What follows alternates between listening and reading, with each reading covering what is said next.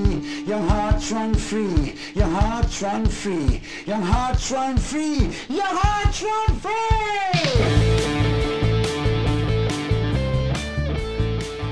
Welcome back to the Young Hearts Run Free podcast.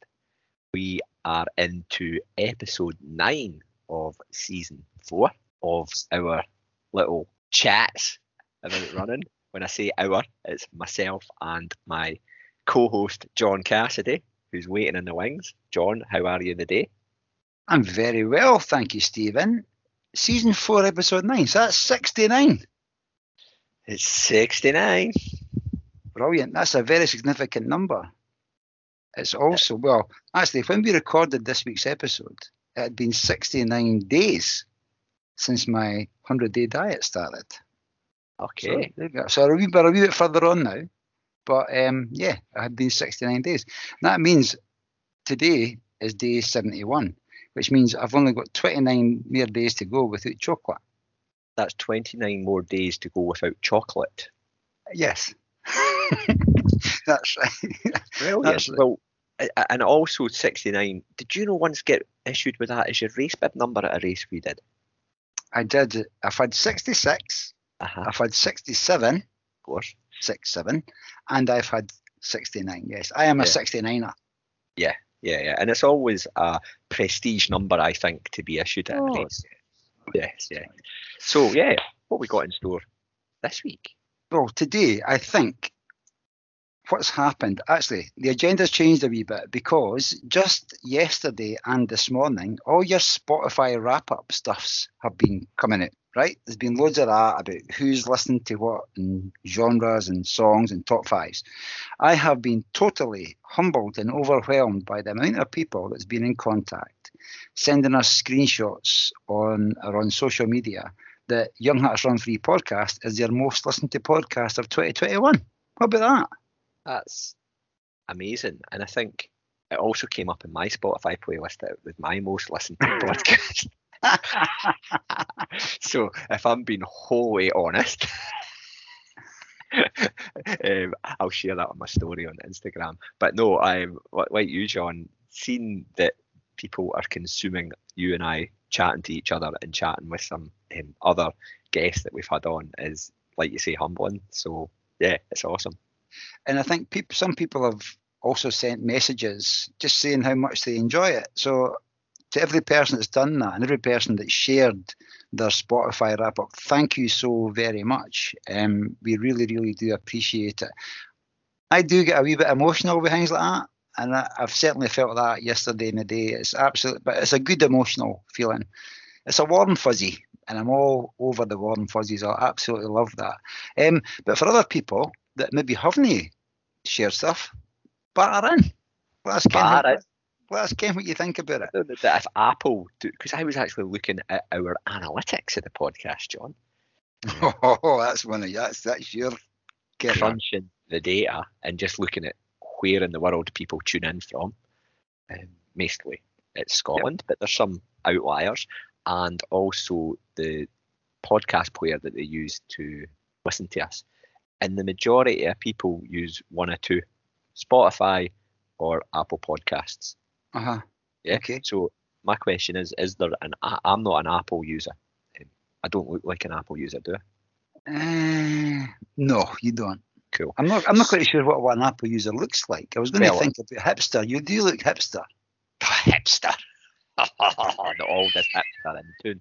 But do Apple podcasts have something similar that kind of reviews your year's listening habits? Oh, I see where you're coming from. Yeah, well, I'm the same. I don't think I look like you, but maybe there are similarities. Maybe I'm an older version of you.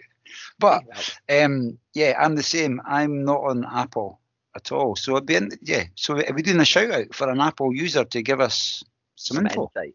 Yes. Yeah. You know who you are, Apple users. Just didn't like Spotify hogging the limelight. Exactly. Yes. We're multi-platform. We're open to all. All right. Yeah. So yeah, no, thanks everybody for sharing and giving us a shout out on their socials about that. It's much appreciated. Something else that's all over the place.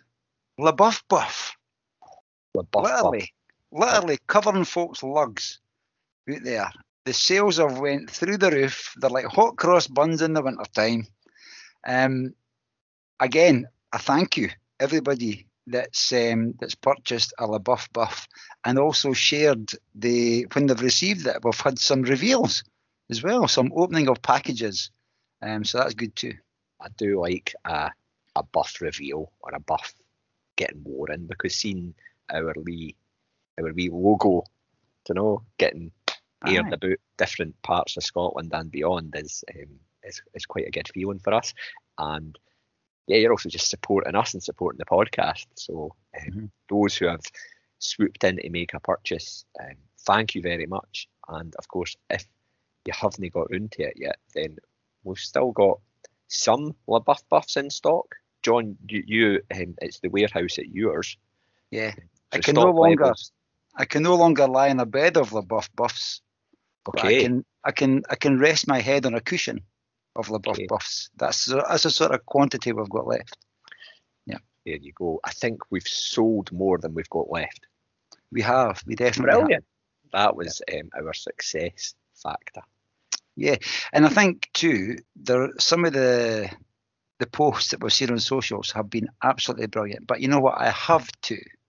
I'm not going to mention loads of names, but I'm going to mention one, and that's Naomi Cummins, who did the old or the wee sort of collage of the multifunctional headwear styles. Uses. Yeah, brilliant. Yeah. Absolutely brilliant. So very creative. And is it time to can we reveal that there's going to be a prize? I think we can. For entrants are people who have bought a LaBeouf Buff. Yes. Not just bought a LaBeouf Buff. Well, actually, we could have two prizes. Here we go. We hadn't scripted this, but here we go. We could have two prizes. There'll be a raffle. Everybody's name that's bought a LaBeouf Buff will go into the raffle, into Stephen's, what we call Stevie Boy's Wheel of Fortune.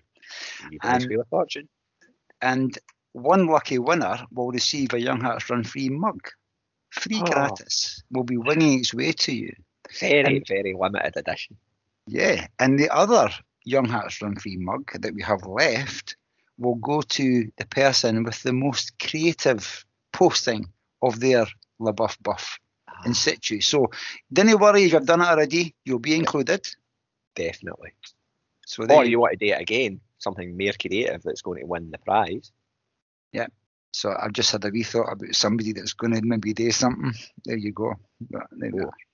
Keep that to yourself. I will. Okay, so 2 competitions coming up, but it's also no too late to get a LaBeouf Buff to get involved in the competitions, because we'll not be releasing the competition entry details for another week or so yet. So Instagram messages, Twitter messages, because we've opened our Twitter messages to all. Ken, you didn't hate it. Aye. And another occasion that you can just batter in. Or email us at, what's our email address again, John? youngheartsrunfreepodcast@gmail.com. Brilliant. And yeah, £10 delivered worldwide. And have we did an international sale yet? So, but if you are listening internationally, grab a buff so we can send one to you. Free delivery. Or included delivery. And that then qualifies you to enter our competitions for prizes money can buy. Prizes money can buy. Awesome. Okay, right. Listen, let's move on. That's enough of that. Carry on. Yeah. What I want to speak about is, John, you've been on your adventures. I certainly have. I went to Edinburgh the other day. You know, we spoke recently about, who was it we were speaking to about? You used the term nudging your boundaries. Was it Adrian Stott? We were speaking there about nudging boundaries. Now, I'm a bit, and this is spoken about in this week's episode too that we'll get to shortly. I'm a bit of a shy boy, right? I might not come across like that, but I can be a wee bit shy. But I was going through Edinburgh anyway, had a day off work. So on Tuesday of this week, I went through to the Meadows in Edinburgh. It's a wonderful bit of green space. I love it in the Meadows. And Blast Running, run by, Katrina, forgive me, Katrina, can't remember your last name, but Blast Running, they were doing a lunchtime 5K. So I signed up for that, went along. There was 10 folk guaranteed top 10 entry, Stephen. Right? So I came 10th, but you know what? It was all these speed snakes were in there, man. And but I ended up getting a personal best for my 5K time. So I was delighted with that. And it was windy. I think I would have done all right. But I did end up getting injured. Yeah. Started running, felt my groin a wee bit. And I thought, oh, that's not quite right. Should I have stopped? I wasn't very sure. But anyway, I made the decision to carry on. And I really did. I enjoyed it. But what it's meant is that I'm in a wee bit of recovery just now. So I'm not going to run for the next few days, which has meant, what's this for a segue? Which has meant that I can't partake in the Markathon. He's out before he even started. Aye, the balls bust. But it sounds like you have made a wise decision, John, and that is Captain Sensible has been sitting on your shoulder and telling you, didn't bother. Big 2022 coming up. Exactly that. I'm fair chuffed with myself actually making that decision, because years in the past I would have went to go, I'll just take my time. But I'm actually quite happy. And for me, day one's the biggie, because if I miss day one, then that's it. Pressure's off, you know. So I did take a word with myself yesterday not to go out, but I'm feeling quite good about it. And I actually feel more recovered than I did yesterday as well. So I think recovery is going to be a bit quicker than I'd anticipated, but I'm still going to give myself maybe that 5 days or maybe even a week or just walking a wee bit, you know. Brilliant. Okay. And as far as Markathon's concerned, there will be a fair few of our listeners partaking in that annual challenge. If you are doing it, then enjoy it and dig in. And there'll be times where you look outside the window and it's blowing a hoolie, or there's rain or sleet coming sideways, and the thought of going out and doing your 3 miles or 25 minutes, it'll be a bit of a thought. But just hang on to that feeling that you get after your run. Hang on to that feeling, because that's when you get all the good endorphins and stuff. Exactly. I'm already jealous. Jim, you're just doing that wee description there. I'm already jealous that I can't do it. So if it keeps you going, you can rub my nose in it, listeners, and post your photos every day. I'd love to see that. And you know, it will get tough. It does get tough if it's the first time you're doing it. It will get tough maybe halfway through, and there will be a day where you've got to think, how am I going to manage this because of your life? How am I going to juggle this and get a half hour so I'm going to run? You will make it happen, so keep it going. And the rewards at the end are absolutely brilliant. On Hogmanay, when you go and do that final run, absolutely brilliant. So I wish you all the very best, and keep battering them in, the messages to our social media as well. So because we get a lot for seeing people doing this type of thing. So please do it, and encourage others to do it too. Yeah, and well done, John, on the 5K PB. Thank you very much. Thank you. My wee injury was a question that we asked, not my injury, but we asked our guest this week about running health and injuries. Shall we introduce the episode for this week? I think that would be appropriate, John. Yeah. So I'm going to leave up to you to do this.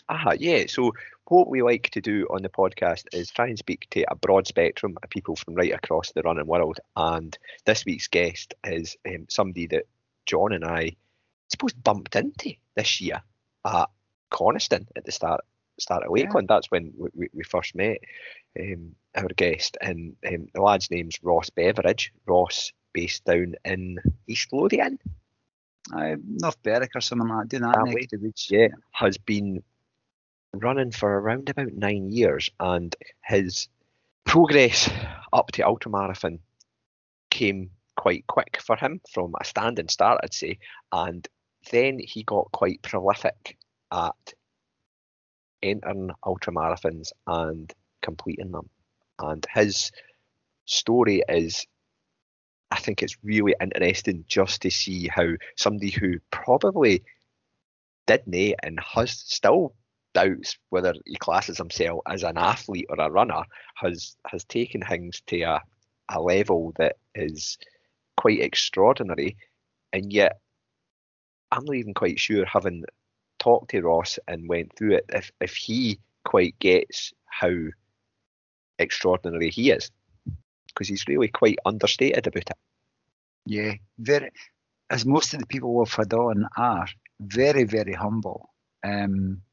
Bats a lot of stuff away from himself, you know, but what he's achieved in a short period of time is actually very, very remarkable and inspirational too. And there's some, well, we keep using the term golden nuggets. Ross comes up with a few belters as well. So it's a great listen. I really, really enjoyed it, and hope our listeners will too. Yeah, so enjoy the next hour and a half as we catch up with Ross Beveridge. Have fun. Welcome to the Young Hearts Run Free podcast. Ross Beveridge, how are you doing? I'm not bad. How are you? I am very well. Let me bring in Stephen Watt. How are you, Stephen? I'm also good. Thanks for asking, Ross. So most guests didn't ask us how we are, John. Sometimes guests are a wee bit nervous. I think Ross is right. He's sorted.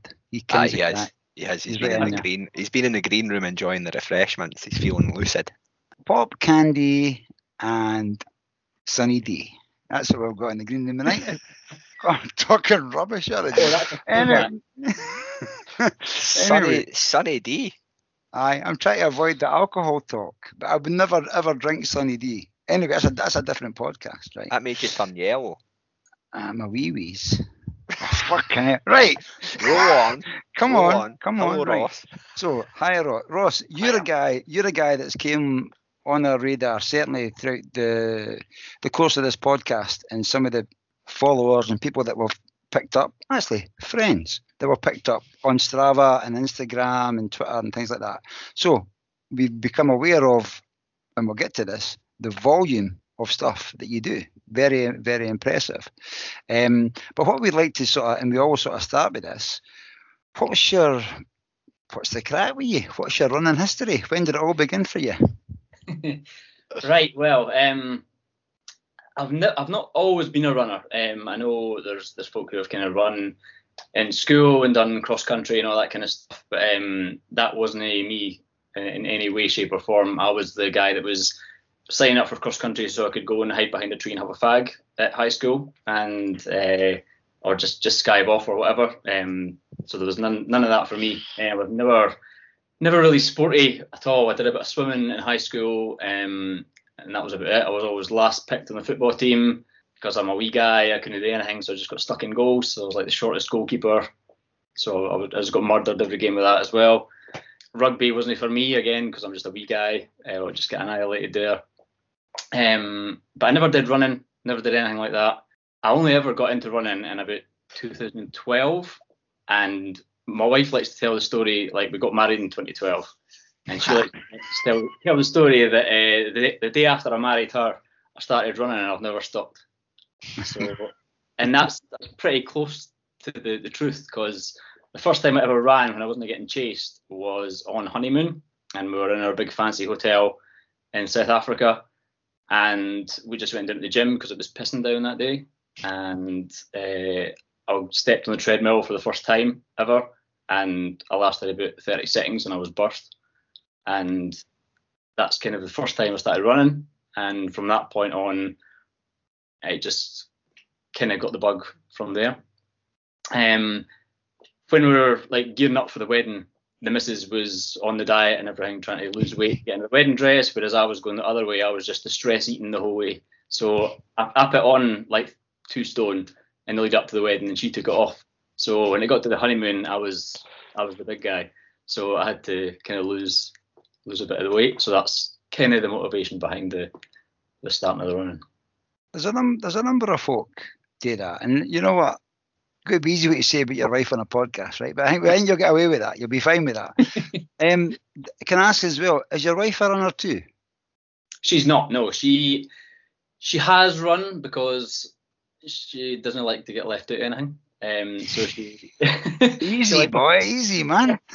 She likes to get involved in my running chat and stuff. So she just kind of involves herself, and everyone knows my wife. Like all my running pals, they're all friends with her on Facebook and everything as well, because she just likes to be involved. She hates running, but she kind of occasionally does it. She went and she signed up for London Marathon the year it got kind of canned with COVID. So she was due to do London then, but she's still actually signed up for it. So she's due to run it in October next year. Did she do the virtual one? Did she do that? She did. She did all the training for it, obviously, in the lead up to pre-COVID. So she was out running and doing bits and pieces and doing Joe Wicks and all that kind of stuff.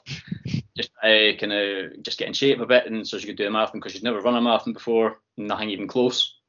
And she was gonna, you know what it's like when you start doing it, you get into the habit of it, and she was quite enjoying it, despite hating it a wee bit. And then when it got canned, she just lost the motivation completely. She went out on the day of the actual marathon when it should have been, and she did a looped marathon behind our house. We've got like a racetrack behind our house for motorbikes, and she ran laps of that for the marathon distance on the day. Brilliant. So she completed her London Marathon. So props to her for that. Absolutely. I mean, I would not want to do my first ever marathon by myself running around a loop track, but no chance. Alice, are you there in the background? Alice, you coming? No, but like I say, she's still signed up for October next year, and she's barely run a step since then, so she's got a bit of work to do. Awesome. But she must have she must have the discipline to do it, though. We all get back to you running in a minute, Ross, but fair play to your wife, Alice. She's done very well. And also, can I just clarify, you didn't actually have a track in your back garden. Is that outside of your property? No, it's kind of, we've got a wee wooded section at the back, and it's on the other side of that. Right, okay, that's cool. Okay, he's got a personal trail in his back garden or something. That was a brilliant introduction, though, from going on a treadmill in South Africa. Was there some questions? Oh, batter in, my man. Batter in, my man. So, for 2012, you jump on a treadmill to 2021, where you've done quite a lot of ultra marathons. We'll get to that later on. What was the progression in between? You said it about you kind of caught the bug. What was the bug that you caught? Obviously running, but what was the draw? Was it all about losing weight, like you said? Kind of. I've always kind of had a bit of kind of an addictive personality, so I kind of tend to get into something and I just go hardcore at that thing. Mm-hmm. So I was a smoker and quite a heavy smoker before that. When I met Alice for the first time, but I was kind of trying to quit before we got married, mm-hmm. and I did. So I kind of needed something to replace that habit and addiction, and so food was it. So I was just eating ridiculous amounts of sweets and cakes and just multiple courses on every meal. So I was just putting on the beef. So right. That was the motivation to start running. And were you running on your own, or were you joining a run club at that point, or was it just a sort of hobby? It was completely solo. When I first started running, I didn't have any interest in run clubs or running with other people.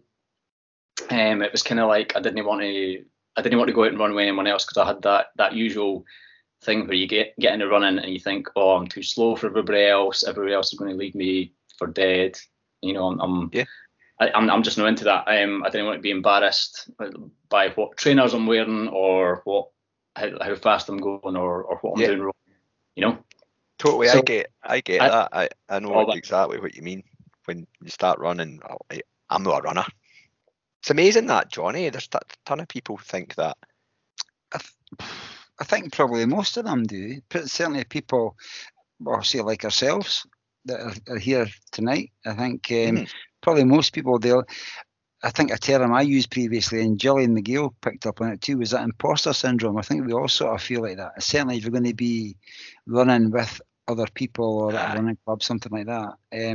I've told that story many times about the gear I rocked up in for my first 5K, you know. But something keeps us in there. That bug gets us in there. And I think we also find that the running community are very supportive. And I think we've all sort of we'll discover Ross's story, but we've all made friends throughout the running community. I must also mention too, Ross also started running in 2012. So it'll be Ross's decade next year too. So we'll maybe find out about his plans for 2022. Wow. and a wee while as well. So, right, you're running solo. I'm getting back onto your running story, 2012 to 2021. Yeah. So, so 2012, I'm just going out, plodding up and down the street myself. I didn't have any idea about different kinds of running. I didn't know there was such a thing as trail running. I didn't know there was such a thing as, obviously I knew about marathons and stuff, but that was miles beyond anything I was ever going to be capable of. So I was just running up and down the street just to shift the kind of belly a wee bit. And then the first time I ever actually signed up for an event, I don't even know what inspired me to do it, but it was a Snowflake Run. There's a 5k round Arthur's Seat in November or December, and I don't know why I decided that was going to be the start of this running journey, but I think I just wanted to do something because I was bored of running up and down the street. So I signed up for this 5k, and it was just a funny wee thing. There was a guy in a snowman costume at the start, and that was John. Can I just say, by the way, Arthur's Seat isn't a flat run? Hell no. I'd never even set foot on a hill in terms of running it by that stage. So I got about 20 yards up that first climb, and I was walking. I was like, this is horrible. I don't know why I would do this. Coming back down the other side was fine, but it must have taken me about half an hour to get up the climb to the top, like 5 minutes to come back down. But I did that 5k, and it was funny. Like I say, it was a tiny wee event. It was like, I don't know, 10 people that were marshalling or in charge of it, and everybody else was just there having a wee plod around. Mm-hmm. But I kind of got a bit of that good feeling vibe when you finish, and just strangers are kind of clapping you around and cheering you on and that kind of stuff, and I quite liked that. So can I take you back a wee bit, Ross, as well? You mentioned, I think maybe I was talking about it too, about that nervousness. How did you feel at the start line of that Snowflake Run? Yeah, well, I was bricking it. You're like, I think I'd probably run the distance of 5k before, but it wasn't. It was just up and down the street or run the block or whatever. It was so the distance didn't really terrify me, but it was the running with other people and other people could see you and that kind of thing. That was kind of a bit scary. And you were doing it in an organised event, and someone was going to see your time, and you imagine, I don't know, the fast guys are going to do this in 10 minutes, and the really slow wee old women are going to do it in half an hour, and I'm going to come in at an hour and 5. And I'm going to be holding everybody up, and folk are going to want to get home because it's freezing, and I'm going to be the last one there, and I'm going to be crying at the finish line. All these things go through your head. But it wasn't as bad as that. But the thing is, they go through your head in about 15 seconds, don't they? It's just like all these crazy thoughts. And then you're off. And I think it's maybe a good point, actually, Stephen, right now in the podcast, to simply say for other folk, it's totally natural to feel that way when you start running. So if somebody's going out and doing this sort of first event or building up to their first event, you may be super duper confident and feel brilliant, but it's pretty natural to have that nervousness. What you want to do is turn it into energy, but then you blow your load in the first 100 meters. Absolutely. Well, I still get nervous at the start of any run. You just learn to control it a wee bit. Yeah, I think then the day that I done it, get that little bit of butterflies in your stomach, that's when you probably think you're maybe a wee bit overconfident. I maybe should have had that at Lakeland. But we'll maybe get to that. We're mentioning my name now. It was like a gazelle going up that field that day. Oh man. So 5Ks turned into 10Ks? Yeah, so 5k was, like I say, was round Arthur's Seat. The next one I did was 10k, which was twice round Arthur's Seat. So I knew what I was up against, so I was like, right, I could do that again. So you'd wrecked it. Aye, that was like a Heart Foundation 10k, I think it was. Right. And I was kind of getting into it by that time, so I was kind of actively training for that, and just I kind of knew a bit more what the lay of the land was in terms of how things start and finish, and what was going to be involved. So that was. You'd bought a right pair of trainers. I bought an actual pair of trainers. Yeah, I wasn't just going with my wife's pair or whatever. Adidas Sambas or something. Can we speak about that, about kit? Because I think as well, there's, as we know, it's like buying shampoo. There's that many different types of brands and colours and prices and all that sort of stuff. How did you find out about kit, Ross? What did you do? In the early days, like, I didn't have a clue. I just went into Sports Direct or other stores I'm sure are available. But whatever was closest, and just bought a pair of shorts and the cheapest pair of trainers or a t-shirt or whatever, and it went. But as I started to get more into it, you start looking at things like Runner's World magazine and that kind of stuff, and you see adverts in that, and you just kind of pick up bits and pieces from these kinds of things. The first time I got properly serious about it, I went into Run For It in Edinburgh, and I spoke to one of the staff in there, and I just had a kind of proper chat about what I was trying to do in terms of what my event was that I was training for, and they kind of give you a bit of advice, and they put you on the treadmill and check your gait and all that kind of stuff. So that was kind of when I got more serious about it, and I learned that there were different kit for different events, and you should be trying this or you should be trying that, or this is what you should be wearing and all that kind of stuff. So it's just trial and error, really. It's kit is fine and it has its place, but I think you just have to learn what works for you. And there's so many places and sources of information for where like telling you what you should be doing, but I think you just have to learn it for yourself. And I think going into Run For It and getting that advice and then putting it into practice and seeing what worked and what didn't was good. Yep, that's a good shout. Very good shout. Go and see somebody that knows what they're speaking about, rather than somebody who wants to sell you the dearest pair of shoes. Well, that was the thing, yeah, because I went into that shop and I was like looking around before I spoke to anyone, and I was like, yeah, I bet they're going to try and sell me this one on the top shelf that's 200 and whatever quid. And she didn't. She actually listened to the event that I was training for and what I wanted to do, and she picked out a pair of kind of expensive ones, mid-range ones, and cheaper ones, and kind of listed the pros and cons of each, and it ended up being kind of the mid-range one that was I went for, and that was the one that she advised over the pricey one. So cool.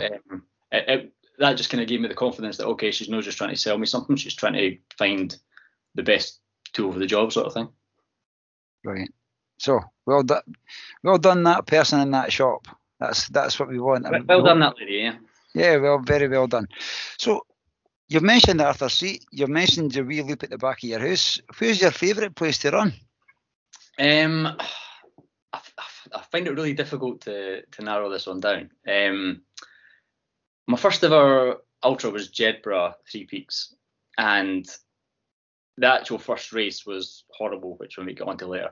But I just love the route. I just think it's the time of year that it's on in October, so it's in autumn and all the leaves are turning golden and all that kind of stuff, and it goes down by the river, and I just love that whole route. And it's just the smell of whatever foliage grows down by the river. I smell that sometimes. It just takes me right to that spot in Jedburgh. So that's probably my favourite place to run. But saying that, I know how you guys feel about West Highland Way. I'm in that boat all day long. So anywhere on the West Highland Way as well. So equally those two. Well, I think that's allowed to love both of these places. And I tell you, the smile on your face when you're speaking about Jedburgh is brilliant. Yeah, and totally get that smell thing too, because a smell can just transport you, So, and I think we've all as far as to work out what the smell is or what. It's a nice put it that way. But we're not talking jobbies under the leaves here. We're talking a nice. Yeah, it's some kind of plant that grows down by the river, and it takes me back there every time I smell it. I think, Stephen, was that your first ultra as well, Jedburgh? It was, yeah. Jedburgh was my first. Mm-hmm. Whenever that was. When did I do it? 2015? Same as me. Did you run the same first ultra as I did? Entirely possible. Well, he'd be googling that then to see. Well, I'm betting you were well faster than me, because that is the site of my one and only kind of trophy that I've ever won to do with running, because I was the closest to the cut-off. And I mean the back end of the cut-off. It was like a 10-hour cut-off, and I think I was 9:59 and 45 seconds. Wow, that is pretty close. 9:50. I just googled it. 9:59. You were 15 seconds. Brilliant. Do you know what? I had a bad day that day. But listen, Ross, if you want to leave room for improvement, leave the most amount of room possible. Absolutely. Sure. And I'm looking. You've returned there a few times. I've been back every year. Brilliant. Also, as well, you know what? There's something there. You're saying you had a bad day, but you finished it, man. Someone in your head clicked, and you thought, "I'm seeing this through." So what was? Let's talk about that. What was going on there? Well, I mean, like I say, that was my first ever ultra. I didn't know what I was letting myself in for to start with. Obviously, going back to what we were saying about the progression from 5k, I did kind of 5k, 10k, half marathon, and then I kind of discovered trail running after that. I did Edinburgh Marathon, which was my marathon, and the half marathon. And then I discovered trail running because I saw an advert for Jedburgh half marathon during the Jedburgh Running Festival. Mm-hmm. And I thought, I went to that. And at the same time, on the same bill, because it was the Running Festival weekend, they had the Jedburgh Three Peaks Ultra on the same advert. And that's the first time I'd ever heard the word ultramarathon. And I was like, well, what's that all about? And then I looked at it and I was like, 38 miles, that's absolutely ridiculous. A man can't run 38 miles, or a woman can't run 38 miles. That's ridiculous. And as it turned out, I picked up an injury or something, and I couldn't run the Jedburgh half the year that I was intending to. So when it came round again the next year, instead of signing up for the half, I signed up for the ultra. And that, like I said, that was my first ever ultra. I was completely unprepared for it, and I was just not trained. I hadn't recce'd any of it. I hadn't had any kind of feet on the ground or foot on the route. I hadn't even looked at how ridiculously steep the hills were going to be, or any of that kind of stuff. So I just kind of started running, and I ended up doing all right. And then I wrenched my knee coming down the third hill, which it was just a stupid thing. I just fell over a little rock close to the bottom of the hill, and I just went down like a sack of spuds, and my knee was just absolutely killing me. And I got up and I just started hobbling. Thought, it'll ease off, just like run it off, you'll be fine, get your big boy pants on. And I just didn't. It just got sorer and sorer all the way back. So I ended up having to hobble the last 18 mile or whatever it was back. It was a proper death march all the way back for the bottom of that third hill. And that's why I got in so kind of close to the finish. And I was in tears. I just kind of collapsed in Alice's arms at the end. I was a broken man. I was absolutely gubbed. And I was like crying and everything. I was saying, I'd never need to do this again. That's that box ticked. And then a couple of days later, I was signing up for it next year. So often the way. So I'm going to pick you up something there. Didn't realise the hills were quite as steep at Jedburgh. I shared that exact same thought. I was like, "Feck me!" I was like, looked at the elevation profile. I'd never been down on the route either, Ross. And then I remember driving past the Eildons on the way down, thinking, "Is that those hills that we have to run over?" It's like they look a bit like steeper than I thought. They look like coal bin heaps. Yeah. I was like, that can't be them. They look too far away. Yeah. So yeah, and it was like a bit of a sense of humour bypass when I was going up that first one. Aye, when I got to the top of the first one, I thought, that's it. I can't even think about doing another two. Yeah, I think the first one is the one, isn't it? The other two are kind of not quite as bad, if I remember rightly. But the first one, I think you come down as far as you go up again. So. Yeah. But no, it's a great ultra marathon and a great first ultra marathon as well. Not only for the route, like Ross says, it's a really underrated part of the country for me. But actually, just the whole spirit that it's running. Again, the staging of it, it's just magnificent. So it's the vibe of it, and that was one of the things that kind of drew me into trail running as well, because like I said, I'd done Edinburgh Marathon and stuff where it's all road running and elbows and all of it finished time and all that. Yeah. And I mean, don't get me wrong, I'm not hating on road running and stuff, but I just got so much better vibe at the trail running events that I did. Yeah. And especially that one, because like you said, it's all about inclusivity, and anybody can go, and it's just welcoming to all shapes and sizes, and you know, that's its whole vibe, and I just love that, and that's what keeps me going back in it every year. I think it's because, you know, like I say, I've done it every year since 2015. Even last year when it wasn't on, I went down by myself and did the route on the day it should have been done, just because I wanted to. You know, I didn't want to be anywhere else on that day. So maybe some of that wee addictive personality coming out there as well. Got to ask though, can't miss it. You wouldn't have got a unicorn doing YMCA at the start when you went doing yourself. I didn't. No. I love that. I love the unicorn doing YMCA at the start, and I love the soup at the finish. The soup at the finish was absolutely brilliant. But I think it is one of club. I think it is one of the great events on the Scottish calendar that everybody, if they're interested, get down there and get it done. Yeah. Yeah, not the bat jumping out at you, making you shake yourself on the play part. I know, forcing you over down the slide and all. I love that. I know, a bit of rancing for the YMCA, but a Gary House style rancing could be had down there. Definitely. Folk will be sitting going, listening and going, play park? What are you talking about, a play park? Sign up and find out. It's absolutely brilliant. There's a few wee things you didn't want to kind of give away too much.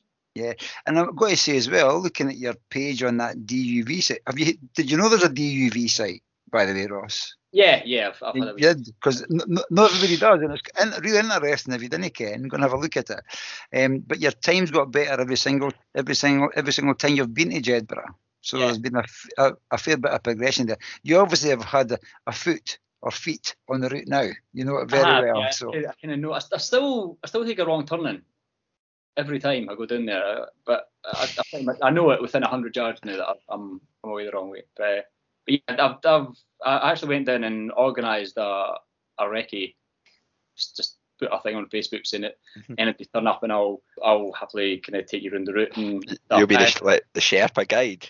Yeah, well, I got everybody lost.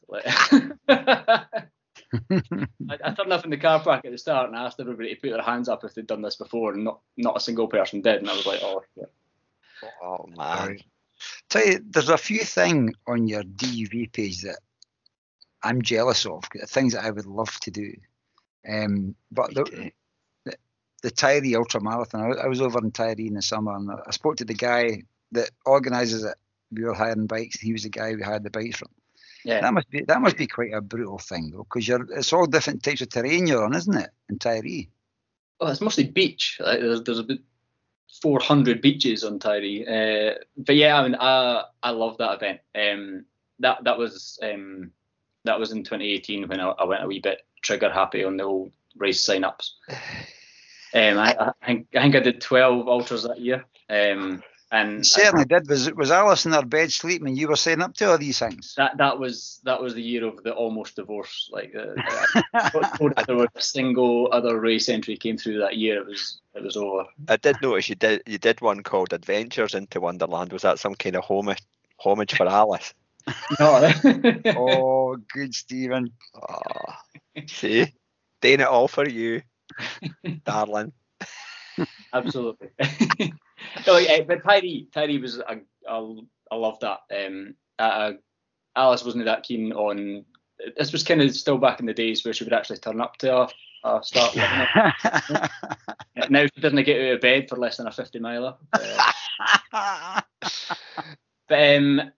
that was one of these days that she wasn't keen on coming, so I just kind of got myself away early in the morning, got on the ferry by myself, and I had my tent and just went to the island for a weekend on my Todd, and had a great wee time with myself. Brilliant.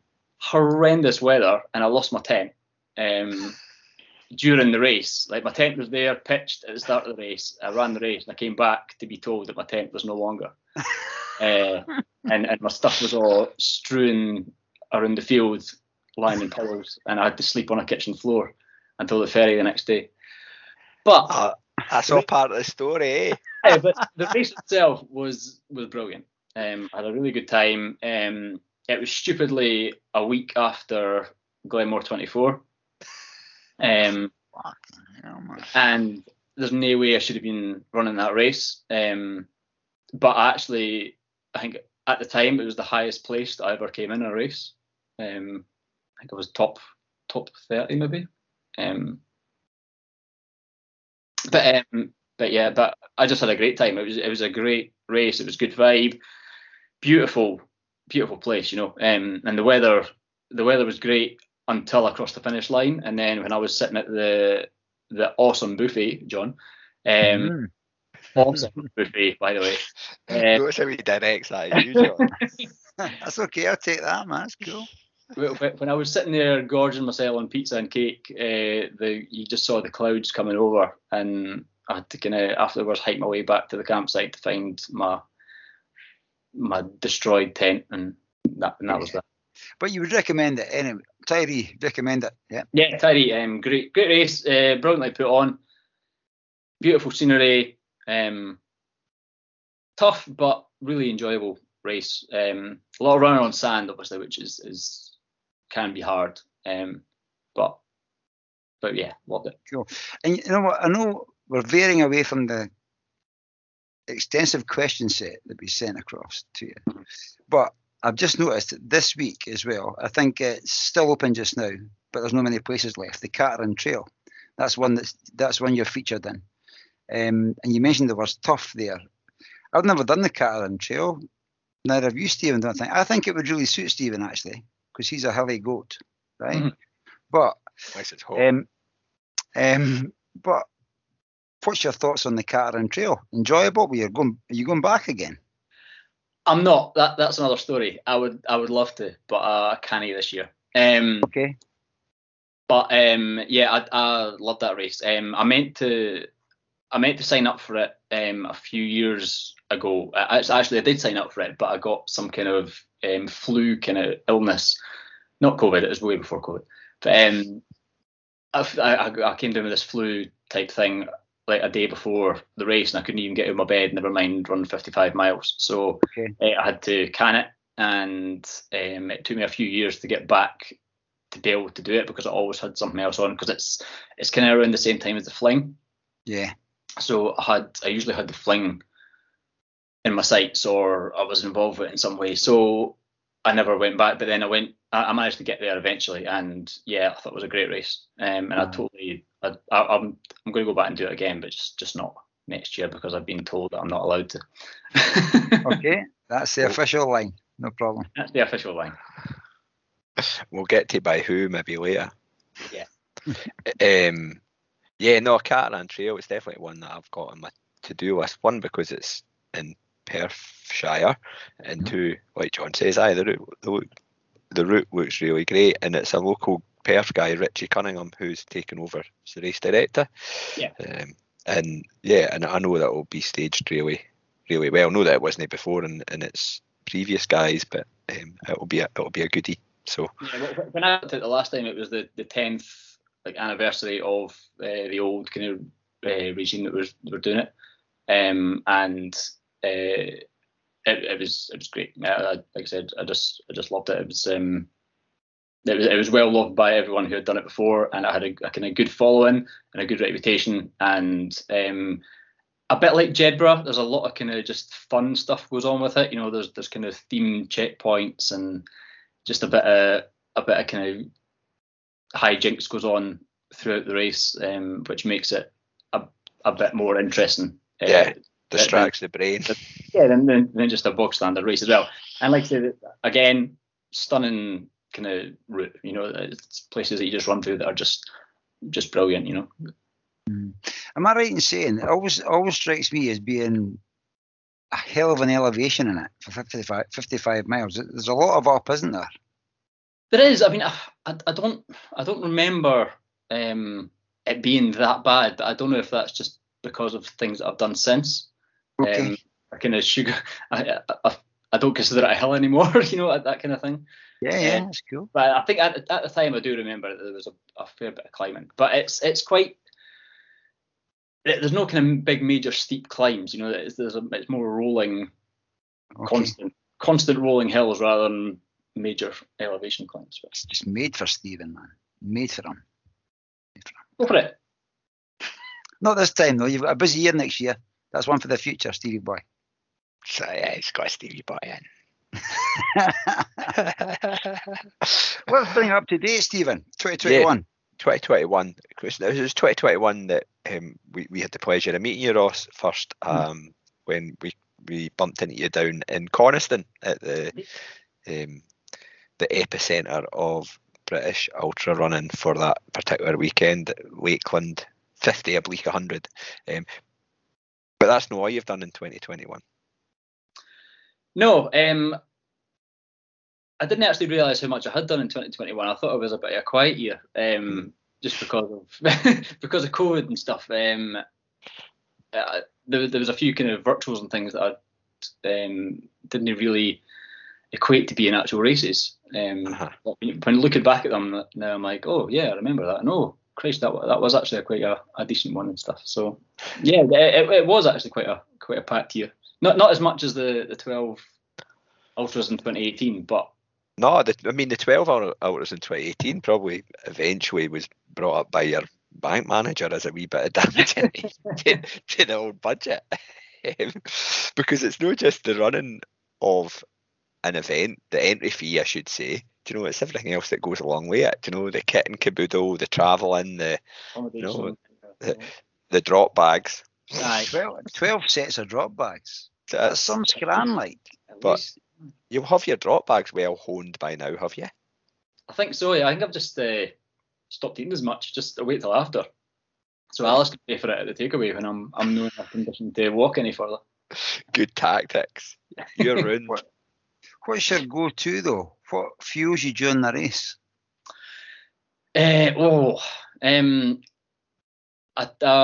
tend to go with just simple stuff. I quite like just real food. So it depends on the race. If it's something less than a 50 miler, I tend not to eat a great deal. I tend to stick with kind of porridge bars and nuts and fruit and just that kind of stuff, just snacky stuff. And then I just totally gorge myself when I finish on pizza and pasta and cake, and I just eat for days and days when I finish. All the good things. All the good things, because I just feel like I've earned them. Yep. But during the race, I didn't really eat that much. I have Morton kind of sports drink, which is a lot of carbohydrate in it. So that kind of keeps me going, and I just kind of supplement it with like porridge bars and that kind of thing. We're hearing more and more about Morton. Yeah. More people mentioning that. Yeah. So that's giving you your energy to. Yeah, well, I've got to credit my pal Nicola with that, Nicola Duncan. She put me onto that, because before that I was kind of primarily active route, and it served me well for a while. But I just don't think it was giving me enough actual fuel in it for the kind of volume of running I was doing, and I was having to eat more.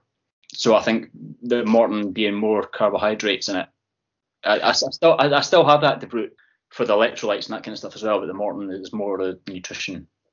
Okay. See, when people, and there's, like I say, there's a few people mentioned Morton now. I've never tried it, but I initially just thought of Greenock Morton all the time. Now I can't get it out of my head that it's to do with a football club, but it's Maurten.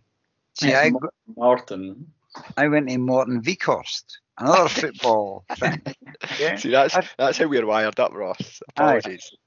Yeah, I think it was Grant McDonald mentioned Morton for the first. I think that was the first time I'd heard of it, and then a few people have since. And I was with Nicola one day, and she's an absolute whippet compared to me. And we were just having a wee friendly jaunt out one day, and coming back along the beach. She was just pulling away from me, and I just couldn't keep up with her. And she was saying that you shouldn't be getting that tired, and she was like, "I try this stuff. This will kind of give you more fuel if that's what the problem is." And I kind of got it from that point on. Simple when it's just doing it fuel, nothing else to it. It's not, it didn't get me wrong, but it was only like a 10-mile run that day, But I know what you mean. Tell you could give me as many Morton things as you like, and Nicola Duncan would be like a whip on a motorbike compared to me. Well, so I think she was slowing down as well. But I think she was just even too slow for her, and she was just like, right, screw this, I'm going to the cake shop at the end. I'll see you there. Can I ask about the Morton stuff? A lot of stuff come in different flavours and stuff. Does the Morton stuff do that too? You get different flavours of that, or? No, it's kind of it's called a hydrogel. So it's kind of it's like a sachet of something like Tailwind that you just add to water, and it's a specific ratio you have to put it in to give you this. It's like a thick kind of cough syrupy texture, which I'm not really selling to anyone here, I know, but I don't mind the taste of it. It's not overly horrible. It's quite sweet, and it's quite thick, but it's quite palatable. So I don't mind it, but I can understand if people try it and say, nah, no thanks. Is it like condensed milk? Like condensed milk? Not quite that. No. Right. Okay. Not quite that tasty either. It's almost like go over to an advert now by Morton. Use code YHRF5 to claim your 50% discount off morton.co.uk. Not really. Your cough syrup wonder fuel. Absolutely. But I mean, it's not done anything wondrous for me, but I just feel that it works better. Oh, that's it. And sometimes it's that placebo effect. If something works for you, it works for you. That's why it works. Correct. So, any big highlights in 2021? Well, like I said, I've got a memory like a goldfish, so I couldn't even remember half of the things that I did in 2021 until I went back and wrote them down. So I did a few things. The first thing that I did in the year was a virtual race. It was Centurion Virtual Slam, or it was Centurion 1 Slam it was called, which was like a virtual culmination of all their 50 and 100 mile races. Mm-hmm. So it was just like other virtual stuff that you did. You just logged your miles, and eventually you got to the total. And I think there was a 200, a 400, and a 600 mile event within the whole thing. So I obviously signed up for the 600 one because it was the longest. That's just what I do. There was also a kids race, which was the 100. So you had to get the 100 mile for the kids. I've got he was 4 years old, and my daughter was 7. So I signed them up for that, thinking they'll be lucky to do 10 miles. But to their credit, the pair of them clocked 100 miles throughout a month. I think it took them. And eventually, I can't even remember how long it took me to do the 600. But it was just one of these things during that period of life where you needed something to just latch onto and keep you ticking over and keep you going out every day. And I think I had to do 10.1 miles every day for however many days it was, 60 days probably, to get the 600 miles. So that was again the first major. That's giving you a good base for the year. Yeah, well, it was one of these things. It's a habitual thing, It's the getting out and doing it every day, no matter what. Just getting up in the morning, and getting out on the treadmill, or getting out and going around the block or whatever. Yeah. It's just a habit forming thing, because otherwise I'd just be sitting there not going out. So it was great for that. And I mean, there were days where it was just murder, and you just could not be arsed.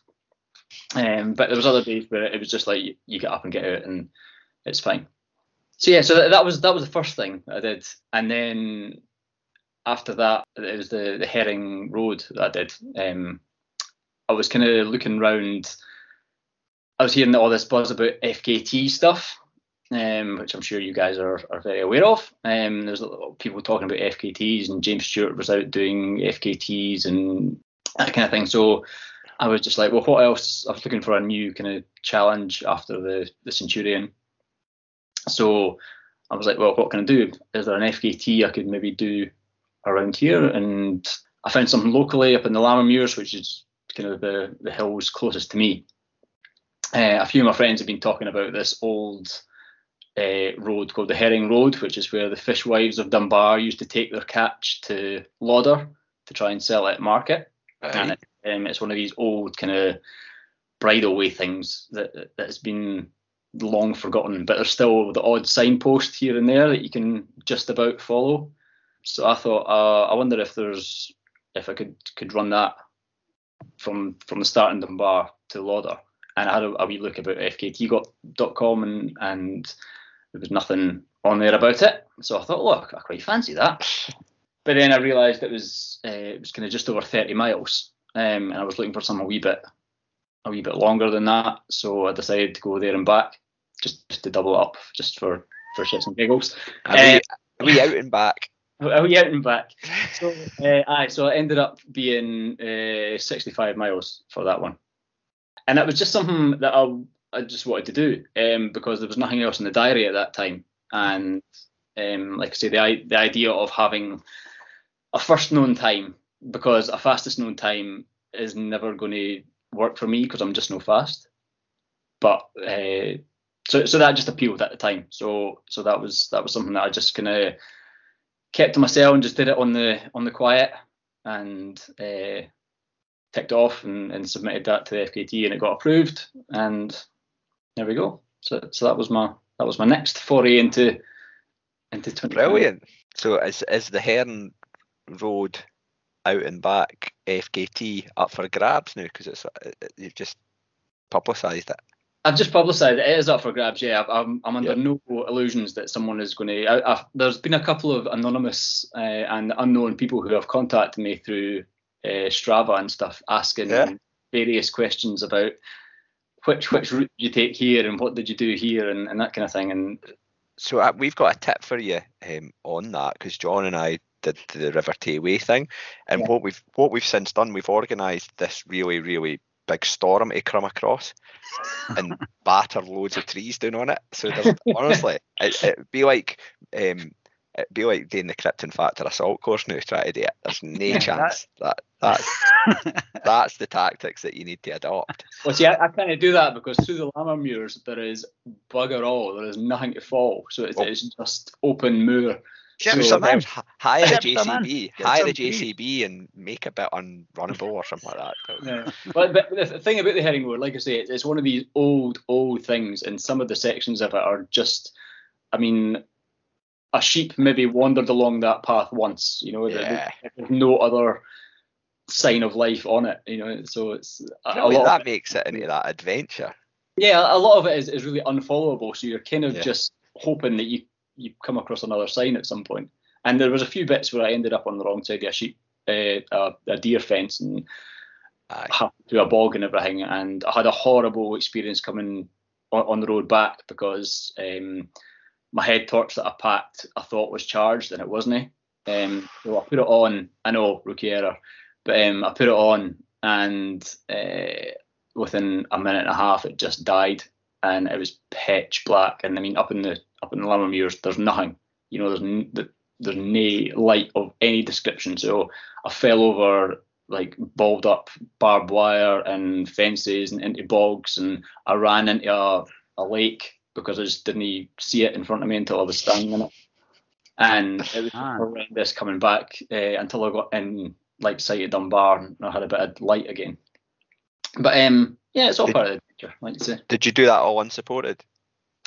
I did it. It's not unsupported. It's I know there's loads of kind of there's with support or self-supported and all this kind of stuff. I did it. I can't remember what the term is, if it's unsupported or self-supported or whatever. But Alice was there to give me a pizza at one of the self-made checkpoints. So where are we now? We in springtime yet? Are the daisies out? I think that's maybe March or April. That's the next thing that came up was Pylon Exposure. So that was my next one in 2021. So you guys know all about that one? Yeah. Yes, I did the 24-hour exposure for that, which was my first kind of foray into anything Pylon related. Obviously, I knew who Pylon were, and I just kind of been having a wee look at them from afar and hadn't really done anything more than that. I'd never been to any of the weekends or anything like that. So that was my first foray into anything pylon. So yeah. How did you fare? I finished. It wasn't pretty, but I finished, and I think that was all I was capable of, frankly. During that, I mean, I had a few friends who were doing the 6 and the 12, and one friend, my pal Ian, who was doing the 24, kind of with me. Obviously, we were in the throes of lockdown, so we couldn't meet up to run any of it together. Yeah. But we kind of ran that together and then checked in with each other after we finished running, just to make sure we were both still going and that kind of thing. And it was hard. It was really hard. I'd probably say that was my hardest event at that point that I'd ever done. That was a 24-hour one that you did. 24-hour, yeah. What else would there be? I think this boy likes his money's worth saving, eh? You're not going to go for the easy option, are you? Can I just say the 12-hour option wasn't fucking easy either. God, no. But I'd run 12 hours before. I'd never run over 100 before. Right. That was kind of one of these things. Since I'd never actually made it over 100 before. I'd had a go at Glenmore before with the aim of getting to 100, but I'd failed both times. So achieving that 100 miles was kind of a big thing, and kind of since then that's made it more possible to me. And like I said, it's funny because it's a virtual event. You think, does that count as a 100-mile running event because you're doing it? You know what I mean? It's not an actual on site. Yeah, I know what you mean. But I think it does. In my head, doing that in the time in under 24 hours as well was. In some respects, it's harder because you've not got that adrenaline of running with other people, or even the peer support of running with other people. Do you know, when you're in a wee bit of a down spell and you kind of use somebody else? Yeah, absolutely. So you've not got that option. So yeah. Well, I mean, Alice took the kids away that day as well, so I had nothing. Like, there was nobody even at home, so I had to walk the dog in between it. Oh, fucking hell. And I tell you, I don't know, you're in the North Berwick, but up here in Perth, it got pretty toasty that day. It was warm in the middle of the day, man. You know, it was. Yeah, and the race was so front loaded as well, because it was what 30 odd miles in the first 5 or 6 exposures. Yeah.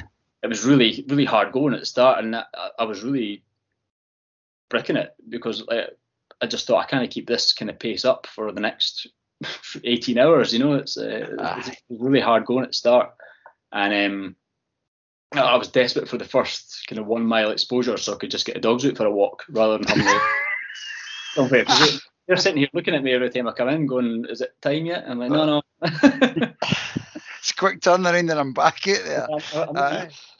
Yeah, no, but that was a kind of a big thing for me, getting to that distance in that time.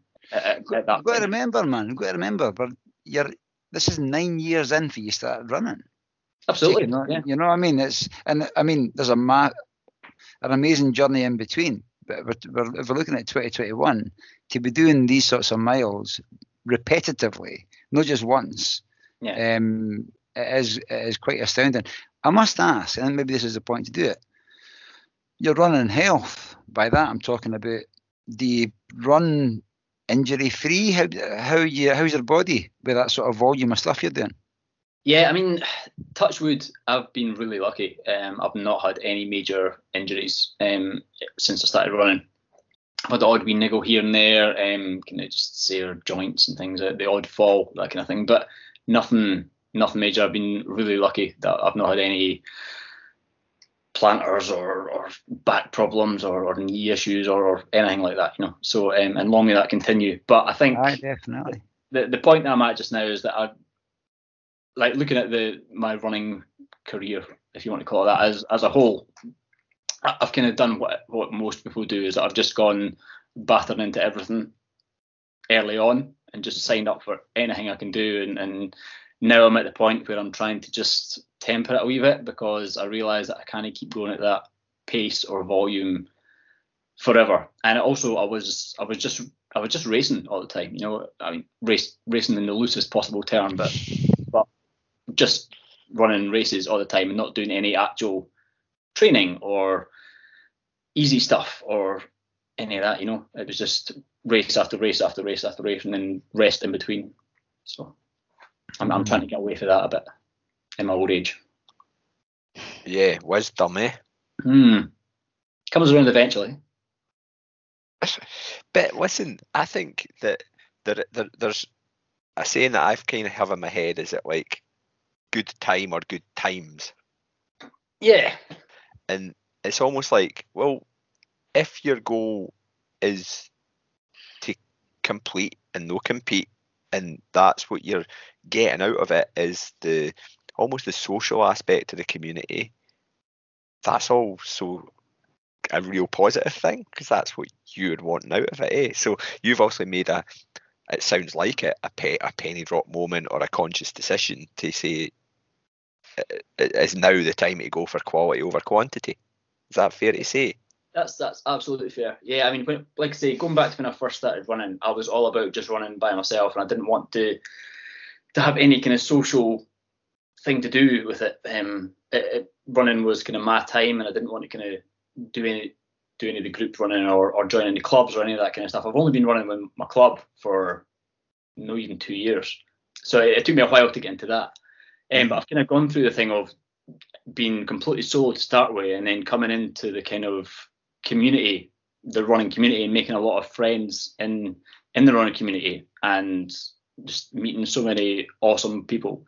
And then the running has been secondary to that. I think that's why I was signing up to so many events, because I just wanted to be involved. I just wanted to be excuse me, around the people and around all the friends that I'd made, because such and such is doing this event, so I'll do it. And it's not really about the event, it's about being there, and it's about the fear of missing out. So the FOMO. All about the FOMO. And I think now I'm kind of coming a bit more full circle again, and it's getting a bit more solo, and a bit less kind of scattergun, sign up for everything, and just a bit more quality and a bit less quantity. I think you've touched on something really quite important there, and I'm potentially going to push it for this week's golden nugget, and that's about you didn't have to be running to be involved. There's the marshalling side of things, the volunteer side of things that you can, and you know what, you can gather loads of information. You can see the knicker folk. You can see what's in their drop bags, what they're using. Are they using Active Root, Tailwind, Morton? What is it? Ask the questions, because I think the three of us maybe have all sort of went at it a wee bit gung ho and went, I can do that, I'll just do that. Maybe Ross has went a wee bit too far with that, carry on. But the temptation is I want to run this. And it was just when you were speaking there, Ross, it maybe isn't about the running. The running's great, but it's just that community side of things. So there is that other side of it, being involved, and people are always looking for marshals and volunteers to help out. You say like these marshals, are the people that make it. Volunteers, John, but even just going along to spectate as well, eh? Yeah. So maybe if you can't commit to a whole day away for the family, or like, you still get that buzz just by being, and you see regular familiar faces. Yep. Kind of almost got a season ticket. Yeah. I've got friends who are at every race, like every weekend, and every race I turn up to, I see them there, and they slag me off because I'm signing up to every race. I'm like, well, you're here as well. You're not running. You're at more races than I am. And let me ask you something, Ross. Your transport and accommodation to races, is it changed at all? Yeah, well, we've been having an eye on the whole camper van thing for a long time, and last year we had the opportunity to get one, so we jumped at that. So we are now part of the camper van crew. So, I mean, that's the we often ask, what's your favourite bit of kit? It can only be a camper van now. It is awesome. I do love it, and she's awesome. She. Whereas, like, I've got to say, Stephen and I rock up like the in-betweeners, with the car with a different coloured door and that. Pretty much. Man. So race-wise, actual toe in a start line 2021. Hi, so Great Glen was it? Great Glen was my second ever ultra after Jedburgh. So right. It was kind of a major step up from 38 to 72. I'd previously supposed to have had the Catarant in between those two, but I had to pull out, like I mentioned earlier. So there was a bit more of a structured approach to that. I was supposed to go from the 38 to the 55 to the 72, but that didn't happen. So I went into the Great Glen again. Hadn't recce the route. Didn't learn from my mistakes the previous race, and it utterly killed me again. And this was in 2017, I think. Again, tears on the finish line, absolutely broken shell of a man. I've got a photo that one of the marshals at the finish line took of me just like collapsed into Alice in tears, and it's one of these photos that is just, it's like one of my favourite ever photos, because you can just see that's a broken man in it. So I've been meaning to go back and avenge that race for a few years, but there was also something else on. I'd discovered the West Highland Way by that time, and I'd usually been running there, and you can't really do both. So I decided to go back and do the Great Glen because the West Highland Way race had been cancelled because of COVID. Great Glen was still open, so I went back to try and kind of lay those ghosts to rest in 2021, and I think I did. I had a shite last 10 miles, but apart from that, the rest of the race was brilliant. So I've done the Great Glen. It's one of the most. I was very lucky. It was a very hot day too, but one of the most stunning.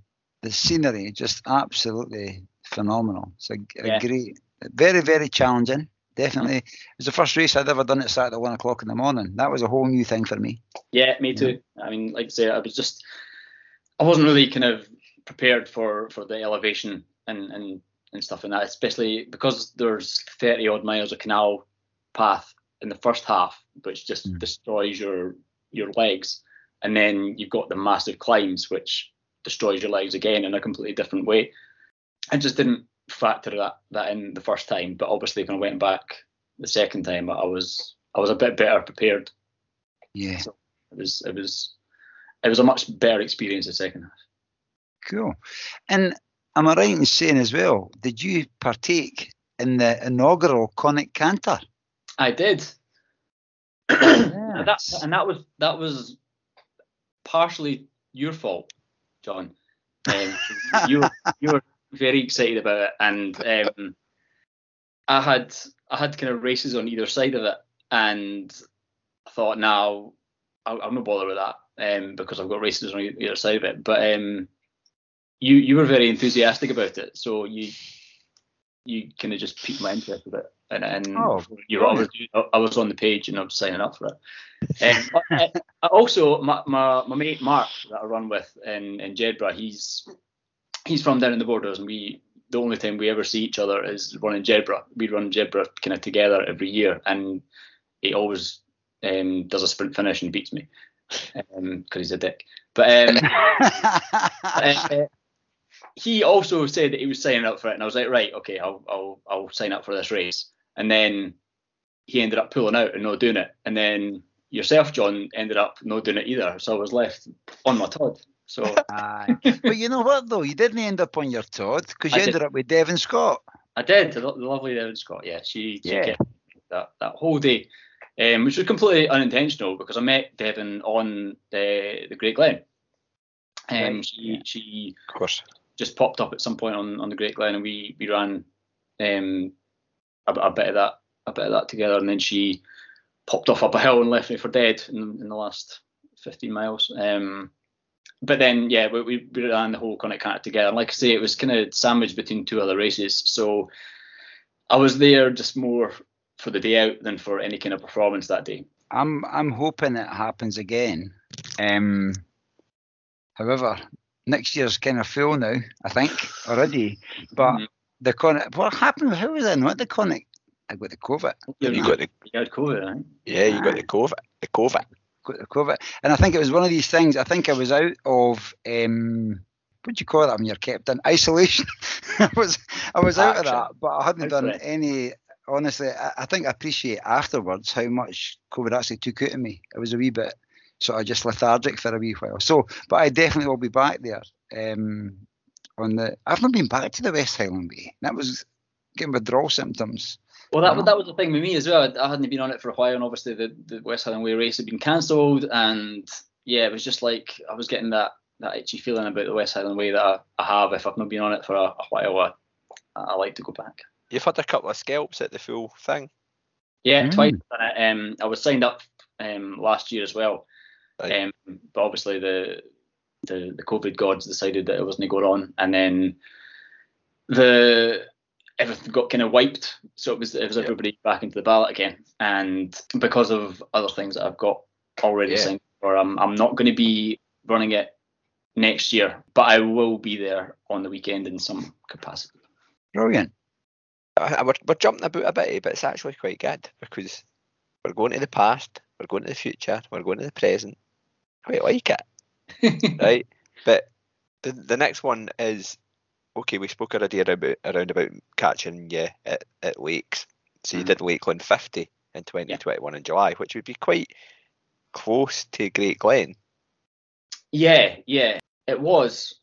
I think with the Lakes, my friend Gilly, who I've been running with for years, she's like, Alice calls her like my running wife, like Alice being my actual wife and Gilly's my wife.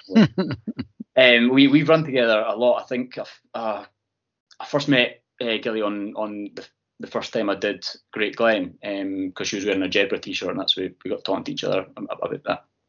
And it just turns out we had loads of kind of friends in common, and we were roughly the same kind of pace. So we've kind of always just run in and about each other, and most events that we sign up for since then.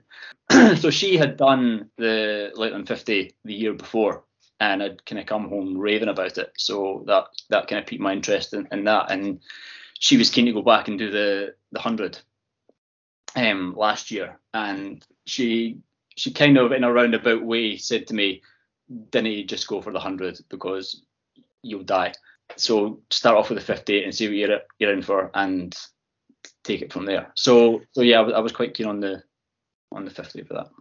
Yeah, so you obviously managed to finish the 50 along with John. Well done on that. And that has then the evolution of that is that you're signed up to do the 100 in 2022. Is that right? I am, yes. Is that this week's big reveal? Well, that's this week's big reveal. Yeah, that's definitely the A race for next year. Ace. Yeah, cool. So, and see, wait a minute, John. See, before we move off the 2021 50, I just want to personally thank Ross for checking in on me at the checkpoint where I was screwed up. So, cheers for that. That's all right. I didn't actually realise that you were you at that point. I just thought you were this. I kind of clocked your accent, and I was like, "Oh, another Scottish guy. I better make sure this guy's all right." And it was kind of later in the day. It just kind of I was like, I recognise that guy, and it kind of clicked from that point who you were. That's all right, man. I was thinking.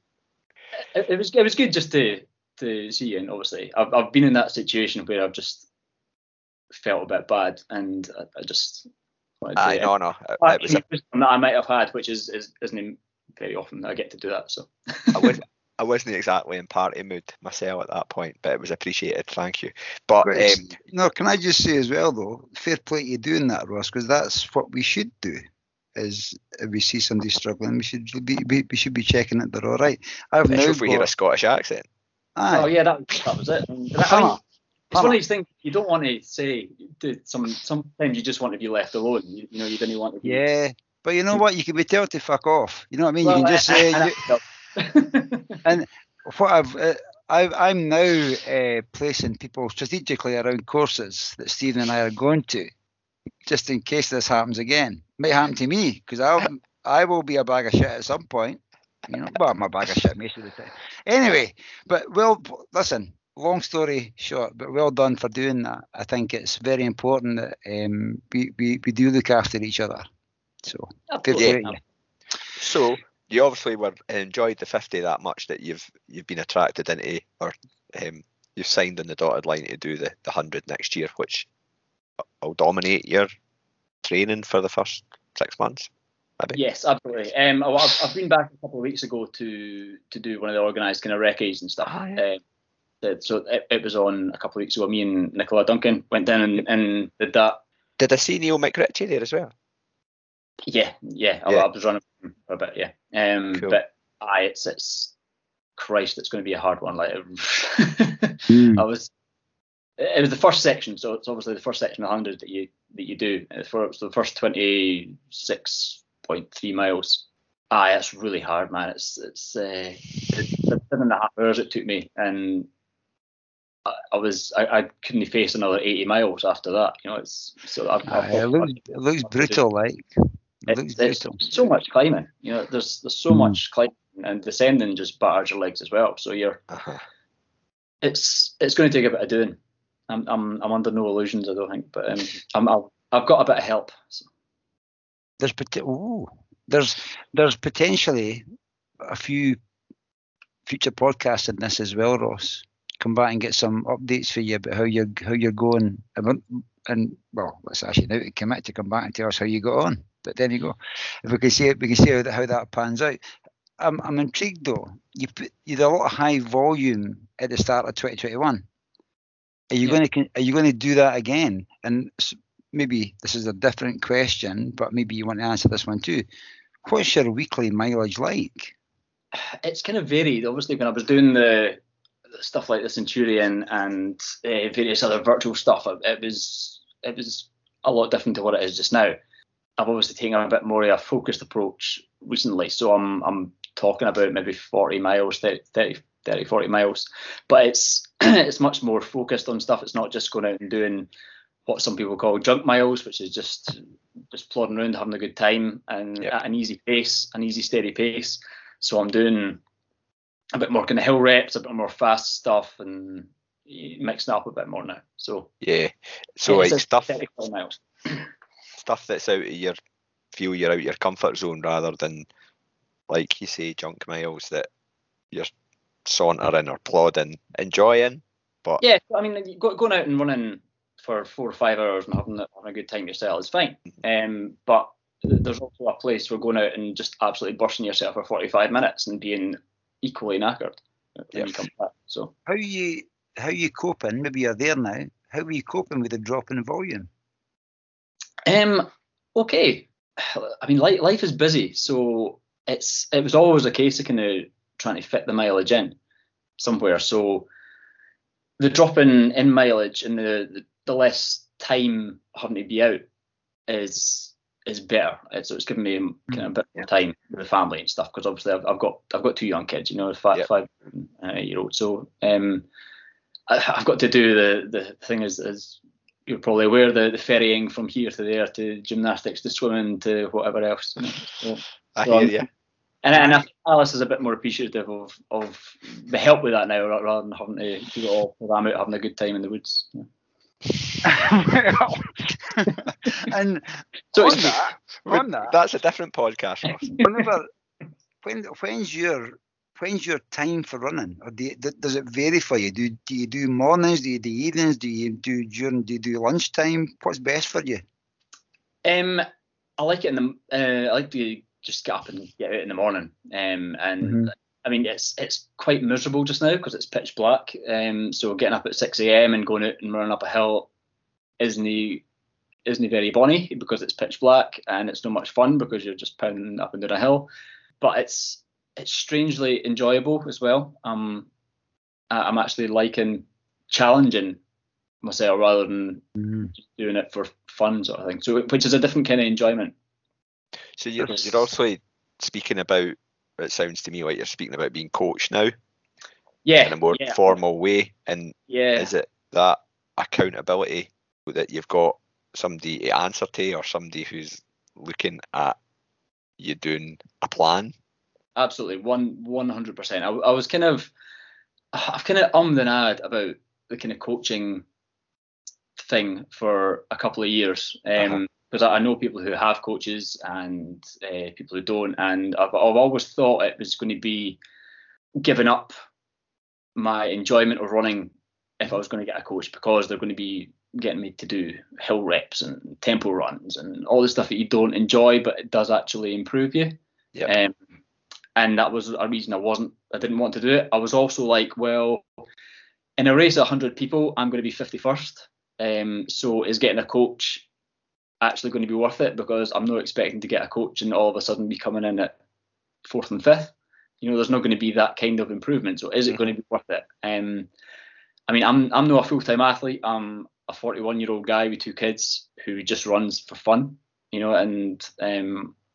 this isn't supposed to be so serious. So why am I thinking of getting a coach? So all those kind of things were kind of floating about my head for the last couple of years, and I just kept thinking about it, and I had a wee chat with the missus about it, and she was like, "Well, if it's something you want to do, you're as well giving it a go, even if it's just for a wee while. See how it goes, see if you like it, see if the improvements and the cost and everything else are justified, and take it from there." So yeah, so what is it, 6-7 weeks ago, I signed up with the Pylon guys, and I've been getting coached by John Connolly from Pylon for them. So it's still kind of early days, but like I say, I'm enjoying what I'm doing at the moment, and I'm feeling a bit stronger and a bit more in control. So at the moment, it's looking good. Brilliant. I think that's it sounds like you've given it a lot of thought. You've mused over the pros and cons, because in some way there is a pros and cons, isn't there? You're saying that you enjoy just doing things on your own terms. Is that something that you're going to lose, and then is it? But it sounds like a sound investment to me. So yeah, good luck with that. Be keen to see your times in 2022, especially if you do. Like I said, I'm not expecting to be podium in anything. No, but I think it's like, I suppose that little deal you make with yourself to say, right, I'm going to be the best version of myself. Sounds a wee bit like that. That sounds a wee bit OTT, but you know what I mean. I'm going to try and squeeze the most out of myself in this sport that I've grown to love, that started on a treadmill in 2012. So that's fair play. That's I think even food for thought. Yeah, definitely. And even thinking about what you just described about going on that recce, the progress between your time on that recce to how you got on in July will be interesting to see.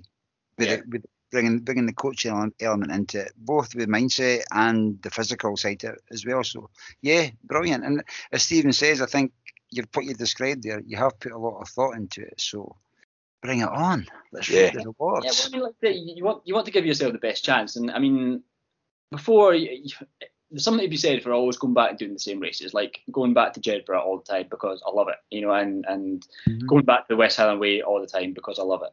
So there's a lot to be said for that. But if that's all you're going to do, I think you're just going to get bored. You know what I mean? So I think you need to be doing, you need to be entering new events and pushing the boundaries out a wee bit. So if you're wanting to do bigger things and harder things and more challenging things, I think you need to push yourself. And if you're not able to push yourself, you need somebody to push you. And that's what you're saying about the accountability. I absolutely need that. Alice is a fan of doling out the tough love, and she's quite good at it. She's a psychologist by trade, so she knows how to kind of push my buttons a bit. Okay. But I can occasionally do with an arm and the shoulder as well. So I need somebody who can give a bit of. I've never met Alice, but I like Alice. Everybody loves Alice. All my friends like Alice better than me. I want to send her a Facebook friend request. Can I ask as well? Now, talking about being more, I don't mean managed. I mean you managing your time and your commitments. What else is on the cards for 2022, or is that it? Is that your one thing? Well, that's the kind of the downside of it, if you like. Alice now loves the coach because he's telling me that I can't do this and I can't do that, and I'm not supposed to be doing this. And she's been telling me that for years, but I've just been ignoring her. But I didn't ignore John. I do what he tells me. So I've been talking to John and sending him a message like saying, "Oh, can I do the Catamaran next year?" And he's been like, "No, because you're signed up for South Downs Way 2 weeks before." And I'm like, "Oh, okay." And whereas if it had been Alice, I would have been like, "I'll do it anyway. I'll be fine." So having that accountability and having somebody that's telling you that you can do this and you can't do this is not necessarily what I want, but what I need.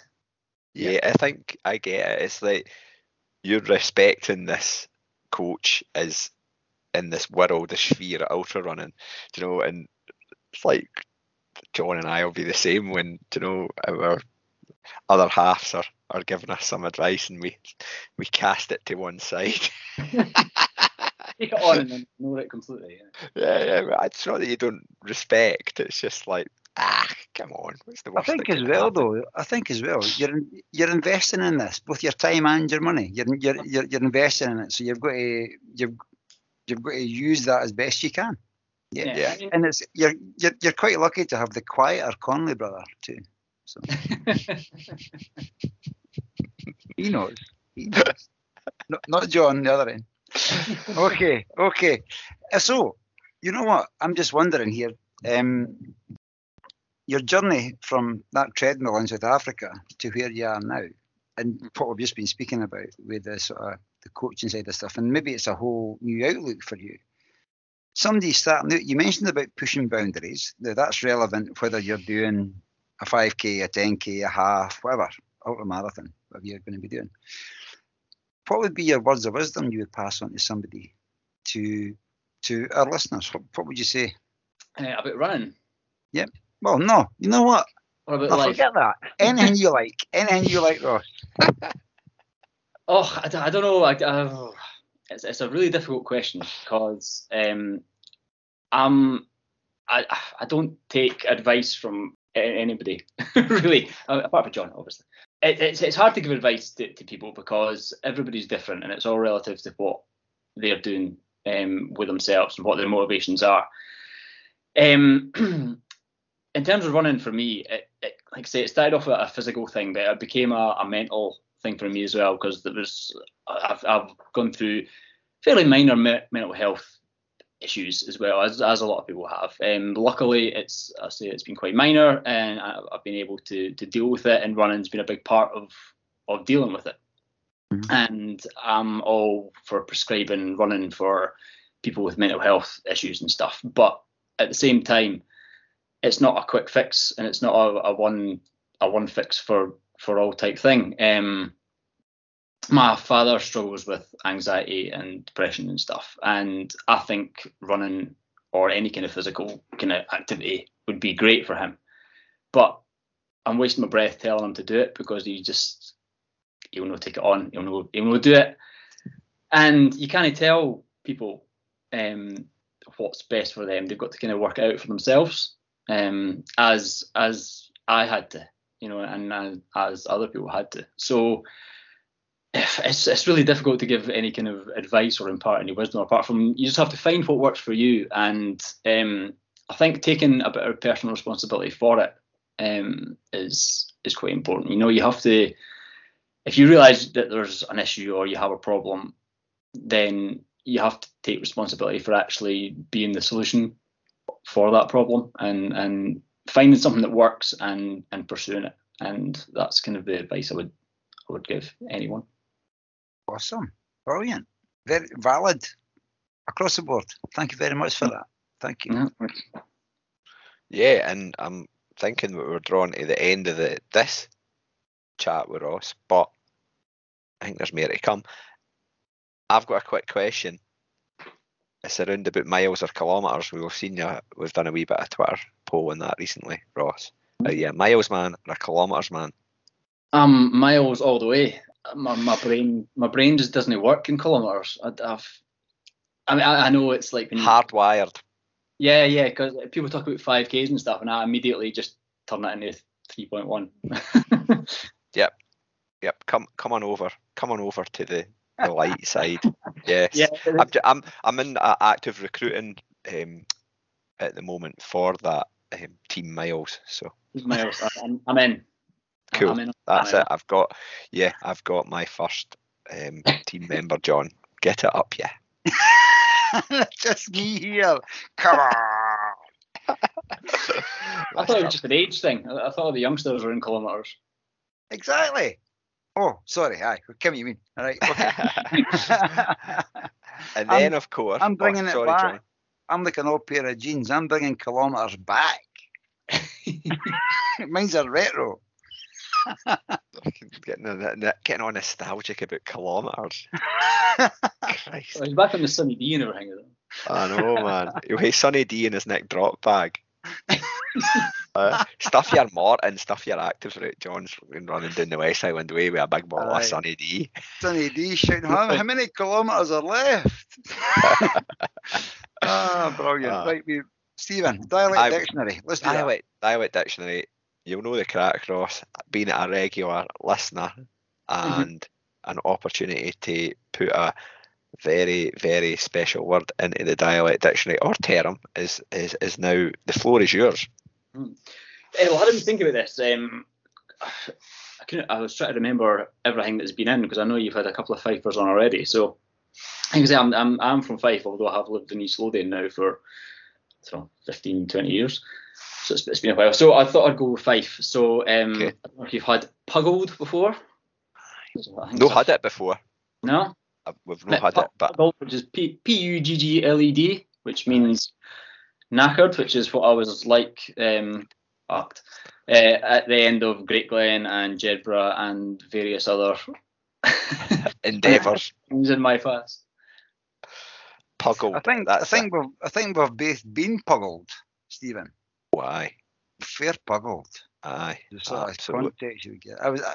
Well, puggled is obviously in, and that is an easy entry into the dialect dictionary. But you also said one earlier on, I went doing like a sack of spuds. Doing like a sack of tatties, and I was right away. I was like, oh, there's a dialect dictionary word covertly put in. Doing like a sack of tatties. I'm reliably informed that Baffies is a Fifeism, because my wife has never heard of Baffies before. See, Baffies is like a common term in Perthshire. Yeah, so I didn't think it was just a Fifeism, but. Aye. No, I've heard Baffies all my life. So for our listeners that are elsewhere, Stephen, Baffies, a pair of slippers. Absolutely, yeah. Just slippers. We want after a race. There is regional words like that, and it almost like gets away from the dialect dictionary. But I refer to, in my kitchen, I hear a bunker. Mm. Yeah. Worktop. Like a worktop. No, it's not a worktop. It's a bunker. I heard this word getting used called, it's on the worktop, and I was like, the what? The worktop? We're in Buckingham Palace or something like that. Hey man, then you start talking about lavies, no hun. It's the bunker, isn't it? So if you too have a bunker, please reach out to us, because worktops are so crap. Anyway, sorry, I went off on one there with my dialect. Didn't get me started on Spiever and Condi.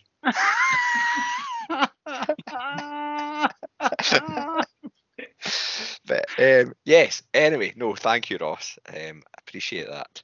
And yeah, so no, I think that I've got to know tons more about you. It's been really interesting just to see, because you obviously class yourself as a middle of the packer, do you know? Yeah. You know, and that view that you've got, and how I'm going to comment, it's like you're dead relaxed. Like, see, when you're seeing you at Lakeland and stuff, you're all like chilled and relaxed, and I'm like fucking up to high do. Right, and you're kind of just like horizontal, just like, I remember seeing you coming through that checkpoint, and I was like to myself, oh look how he's not getting himself carried away or anything like that. Everything's quite chilled, and I was like, I it's just expectations. That's what it is. But that's all changed now. See, now that I'm with Pylon, everybody's going to expect me to be fleeing past them up the hill. But you'll be rocking that Pylon t-shirt and buffing it. No, you'll not hate the buff. You'll hate the Young Hearts Run Free buff. Oh, what a combination that is! By the way, I would have, but it seems to have been lost in the post somewhere. What? I Ever know. Express delivery? I was going to have it on my thigh the night just for. Posterity. Man, we'll have to check that out. We will. We'll put out a word to. Has John sent them all recorded delivery to? See, I was having a wee virtual race with Michelle Melville as well, and she beat me because she got hers. Yeah, she did. She did, and people are kind of putting their Instagram stories and things up, and there's that FOMO. Yeah, so you got dumped me. We're on it, man. No, I think you've kind of understated quite a lot of stuff you've done. You've done an impressive array of ultra marathons, some of the biggest and best ones in Scotland, all under your belt. And you know, we speak about people being humble and stuff like that, but just take a wee moment to say well done to yourself on what you've achieved already, because it is pretty awesome. John. Yeah, I think I totally agree with that. I've really enjoyed this chat tonight. I must admit, when I looked at the volume of stuff you've done, Ross, I was like, geez, oh. But you've explained about that and what you've done. I'm really, really interested to see what's to come. We are getting coached in the Lakeland thing. We understand more about Lakeland now, I think, having been there and experienced that weekend, what's involved, and I've seen more of the videos. I've had a wee dabble in looking at the 100 stuff, because I heard some of the stories about it, and it is a fucking massive challenge. So it will be, I think that came from speaking with Neil McNichol, actually. Stephen and I had a chat with Neil McNichol down there. So I'm really interested to see what's going to be coming. But yeah, I've really enjoyed hearing about tonight. Everybody needs an Alice, is what I'm taking for this, right? Everybody needs an Alice. I knew she'd end up taking my take your limelight. She just gets in everywhere. Like. No, it's absolutely brilliant. But you know what? Everybody needs somebody that's there supporting them. And you've got that in abundance. I mean, in all seriousness, like I wouldn't be anywhere without her. You know, she's. I joke about her not getting out of bed for anything less than a 50 miler these days. But from the very first race I did, the 5k, the 10k and everything, she was always there, and she's always there in the background, checking in on me and pushing me when I'm having a diva strop and all that kind of stuff. So and bringing you pizza. So credit to her. Yeah, and bringing me pizza. She's always there with a pizza at the end. That's awesome. That you can't eat that is worth its weight in gold for that alone. That's a key. Yeah. So listen, I'm not going to ask you to promise, but I sort of am because we're recording this. But hopefully you'll come back and speak with us again, a sort of wee progress update, maybe even pre and before Lakeland. You know what? We might even do a live end, didn't we? Because we're all going to be there, you know. So we can maybe record something, didn't we? I'll be there with my cowbell. He's got sound effects. But you know what? So let's wrap it up. Ross, thank you very, very much. It's been great speaking with you. And very best of luck for everything that's coming up. And we'll catch you again soon. Yeah, well, thanks very much for having me. Like I said, it's been a pleasure. I've really enjoyed tonight. I really enjoy your podcast. It's just going to be unfortunate that I'm not going to have one to listen to this week because there's no way I'm listening to myself back. You should. Just do it. No way. Alice will have it on in the background, no doubt. But okay. They both brilliant, Ross. Absolute pleasure meeting you, man. Right, thanks, gents. I'll see you soon.